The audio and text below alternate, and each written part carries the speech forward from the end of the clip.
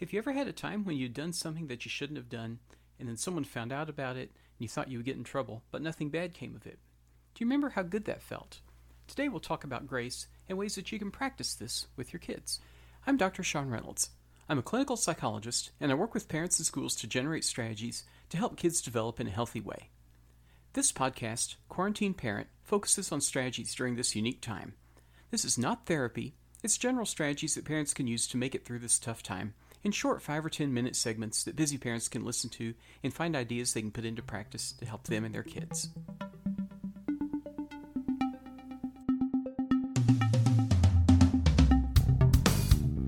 So last time, we focused on understanding emotions.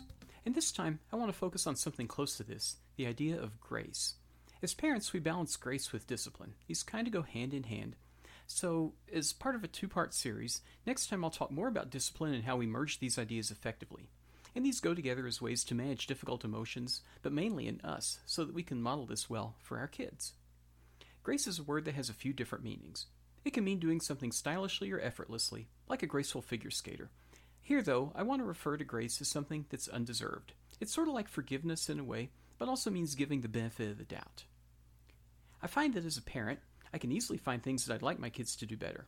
If I really think about it, I can extend this to my wife, my coworkers, my neighbors, and certainly to other drivers. But I know as a psychologist that when a person tends to blame everyone else for their situation, they tend not to look in the mirror at their own contributions. There's a saying, when I point the finger of blame, 3 fingers point back at me. I tried to find the author of this, but I couldn't. I can just say it was someone who was smarter than I am. Along these lines, I find that I'm sometimes most likely to blame others for things that I don't do very well myself. Sometimes we can see other people doing this, and we call it projection. It's like projecting my own faults onto other people. Like when I see my kids wasting their time, I don't like it, but then I think about the time that I've wasted that day myself, too. I want to strike a balance between disciplining my kids to help them with their growth, and also making sure they always feel loved and valued. This is harder to do when we've had the 17th conversation about not leaving clothes on the laundry room floor. Even when you're in the middle of doing laundry, because for us, the state of being in the middle of doing laundry can last for days or maybe weeks. At the same time, I'm confident where the gene for leaving stuff on the floor for days or weeks comes from, and I'm pretty sure it's not my wife. So I know I appreciate grace in that respect too. I also want to extend grace to my kids simply because I love them and I really enjoy them. I don't want to make them feel badly, though I also know that discipline is necessary at times too. And here, what I'm really talking about is offering grace in situations where I've been inconvenienced, not where my kids have made a mistake outside of the house. It's something that I alone really can offer because I'm the one that's being hurt or bothered by it. As always, I want to relate this to the pandemic. Our nerves are shorter than they would normally be. We're all frightened about the future, and depending on where you live, it may be especially hard for you during the summertime.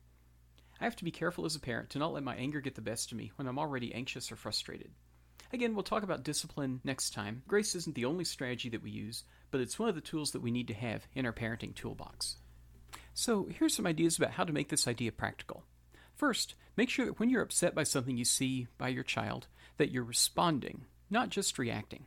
This is an idea from Andy Stanley. I did find the proper reference for this one. As humans, we have the choice of how to respond in different situations. This is what makes us unique. Animals can't do that, and computers can't do that. When we react, we do the first impulse that comes to mind. For me, that's often to gripe or complain or raise my voice. But when we respond, we're thinking our answer through, hopefully to provide the best outcome for our child as well as for us. It's really rare that yelling is the best response I can make, but it's a common reaction I can have if I'm not careful. A second is to practice giving grace. If you're as fussy as I am, you may well be able to see something wrong in your house every day. Today, decide in advance to have a different response or approach to it when you do come across something like that. Depending on how old your child is, you can even say exactly what you're doing. Something like, I normally yell when I see the kitchen in a mess after your lunch, but I don't like doing that, and today I'm not going to do that. Can we clean it together? Your child may look at you like you've lost your mind, but that's okay. Find an opportunity to extend grace and then see how you feel about it and also how your child responds. We want to see if this has an impact on them, either emotionally or in how they handle these kinds of things in the future.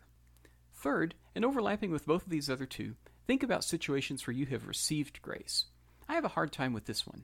When my neighbor brings me over a dessert or does something for me, I feel compelled to bring them back something too, except maybe just a little bit bigger or a little more elaborate. When someone gives me a compliment, I have a tendency to downplay it. Try out just appreciating these kinds of things, saying thanks when these things come, but don't feel necessarily compelled to return the favor. Just accept the grace and notice how it feels. And is this a feeling that you want to cultivate in your kids? And it probably is. Next time, we'll talk about discipline, the other kind of response we can have. And mainly, I'll talk about how to merge it with grace, so that both are tools and strategies that you can use in your parenting. This episode of The Quarantine Parent was edited by Janaea Reynolds, with support from Stephanie Landon PR. Music was from podsummit.com. You can also visit my blog at quarantineparent.com. As always, this podcast is for informational purposes only. It's not therapy and not a substitute for mental health care with a licensed professional. Take care and stay safe.